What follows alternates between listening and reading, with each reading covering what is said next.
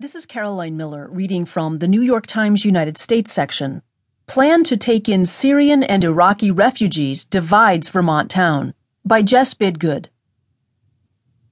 They hustled into the church on a biting winter evening, unburdened themselves of scarves and gloves, and settled into pews to sound out words in Arabic. Alan fi Rutland, said Fran Knapp, a retiree who lives about 20 minutes away, one of 2 or 3 dozen people here who